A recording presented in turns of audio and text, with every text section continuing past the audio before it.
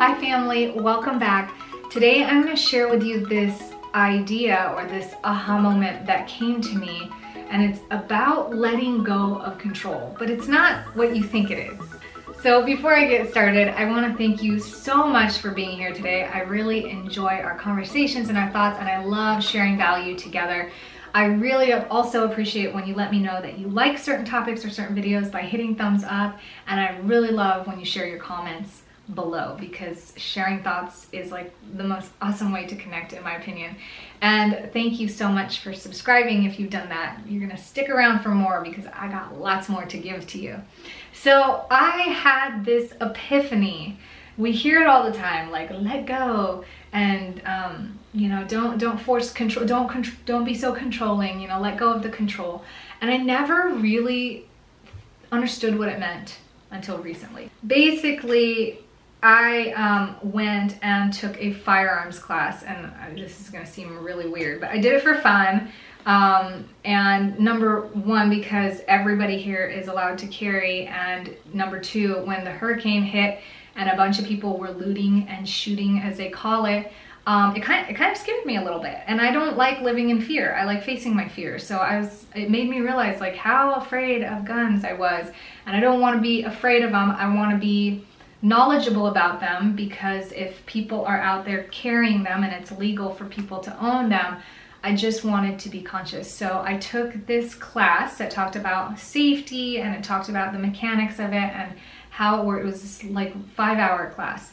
And what I was taught was that when you line everything up, you have your good form, you're in this posture, you're looking at the front sight, and you're lining everything up. You just have to smoothly pull the trigger back and let the gun do its job. This was easy for me because I was like, okay, I mean, I just kind of was like, it's gonna do its thing. I'm just gonna do what I'm supposed to do. And it was interesting because if you do it right, you don't actually see the target until after you are done, and you know, remove your gaze from your front sight and you see where you either hit or miss. And so you kind of just have to trust that lining everything up is what it needs to do. This thing is powerful, so it kicks, and you have to trust that holding it, you know, and continuing to maintain that straight line of sight, despite it's kicking in front of your eyesight, you're losing sight of that front sight momentarily. You just kind of have to trust that it all lines up for you. And what I found was really interesting was that it did. It was really crazy. Like, almost kind of like I could be a pro shooter. Not really, but you know, it was just like, I never expected that, that letting go of like the result of wanting to, and because I didn't really care, I was just there for one purpose. My purpose was just to address my fear, get a little more information, like, so that I wasn't, you know, you're afraid of the unknown, so it wasn't this big unknown thing to me. And I, you know, wasn't really invested in what's going on. And of course I tried the best that I can, because that's just what I like to do. I don't just, you know, do things lazily. But I didn't really care about the result. It's not like when I'm doing handstands with yoga. I really want to do those handstands. Like, I really want to get them, and I'm doing them over and over and over again. Here, I was just like, okay, I'm listening to the instructor. We're doing this. Let's do it. And it was so crazy how everything just came together. And it was almost meditative. After a while, it sounds really weird and like ironic, but it was like, it's just because it's so crazy, and you can feel the percussion of it, and there's all these people that have firearms in their arms, and it was just like kind of scary, you know, if you're not used to it. But then after a while, you're just so present with what it is that you're doing that that it puts you in this really interesting and really nice meditative state. And I'm not saying that you have to go shoot a gun to do that. It was just the variables of the scenario and where my psychology was at with it that led me to that.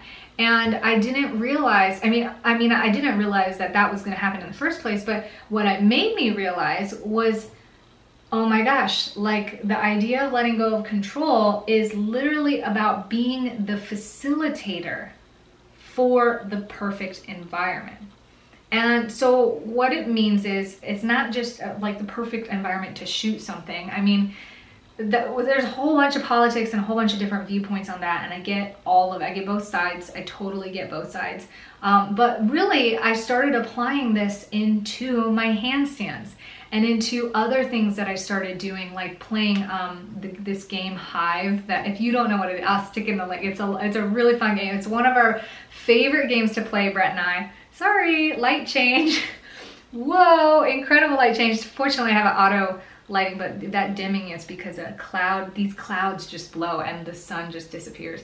But it's a strategic game. It's kind of like chess, and it's hard. It's hard, but it's really fun. And so I started applying this idea in which I just take the variables that I feel like are important, line them up, and just don't be so attached to the result. Don't be so attached to having to control and having to overthink and having to analyze, and what about this and what about that, and how about this fear and what about that? Why am I not doing this right? Why am I falling on my handstands? Why am I weak today? Why does it suck compared to yesterday? How do I get this better in the future? All these questions and thoughts that were running around in my head, I just started just saying, just zip it, you know, and try to think about what you're supposed to be doing. Both palms are flat, weight is distributed, press through the arms, lift from the core, gaze right below your wrist, all these things, and just line it up and breathe and do it smoothly. It's the same principle that I learned in that firearms training course. And things just started falling like in place, like they just happened. And it's like, whoa, like I didn't know I could do that. I didn't know that that I could be as efficient or learn as quick or produce that result. And it just started happening anywhere I applied this principle. And the funny thing is, it's like when you're trying to do something so cool, you know, like a cool handstand or whatever, or you're trying to like balance across the slack line, and you feel like such an idiot because you can't do it, and now you're falling on your face and everybody's watching, and it feels so personal because you are trying to do it. And what happened was, like, this would happen and people would be like, oh my God, good job. You're amazing. You're a natural. Like, you know how to do this. And it felt so impersonal. Like, no, I don't know how to do it. I just lined everything up and it sort of happened that way.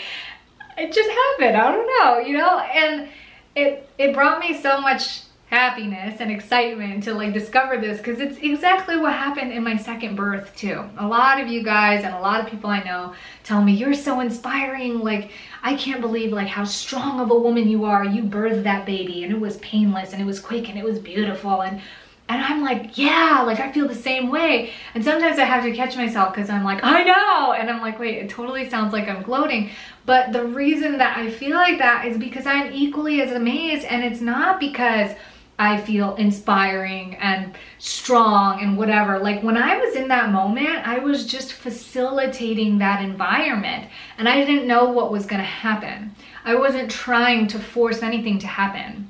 I was literally surrendering my will to whatever you want to call it, God, the universe, your internal instinct, that power within. Like I was fully surrendered, and it's this full surrender, but taking action to facilitate that environment, that it's like the breeding ground of that, whatever you want to call it, that perfection. But then you can't expect that perfection. You have to literally be like, I don't know what's gonna happen. I just trust whatever happens is good, and I'm just gonna line it all up and let it flow.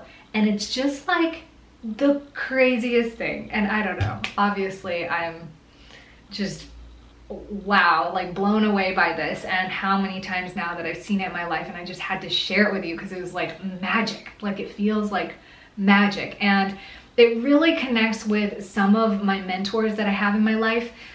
These mentors in particular are mentors with the greatest success that I know. And they have one thing in common.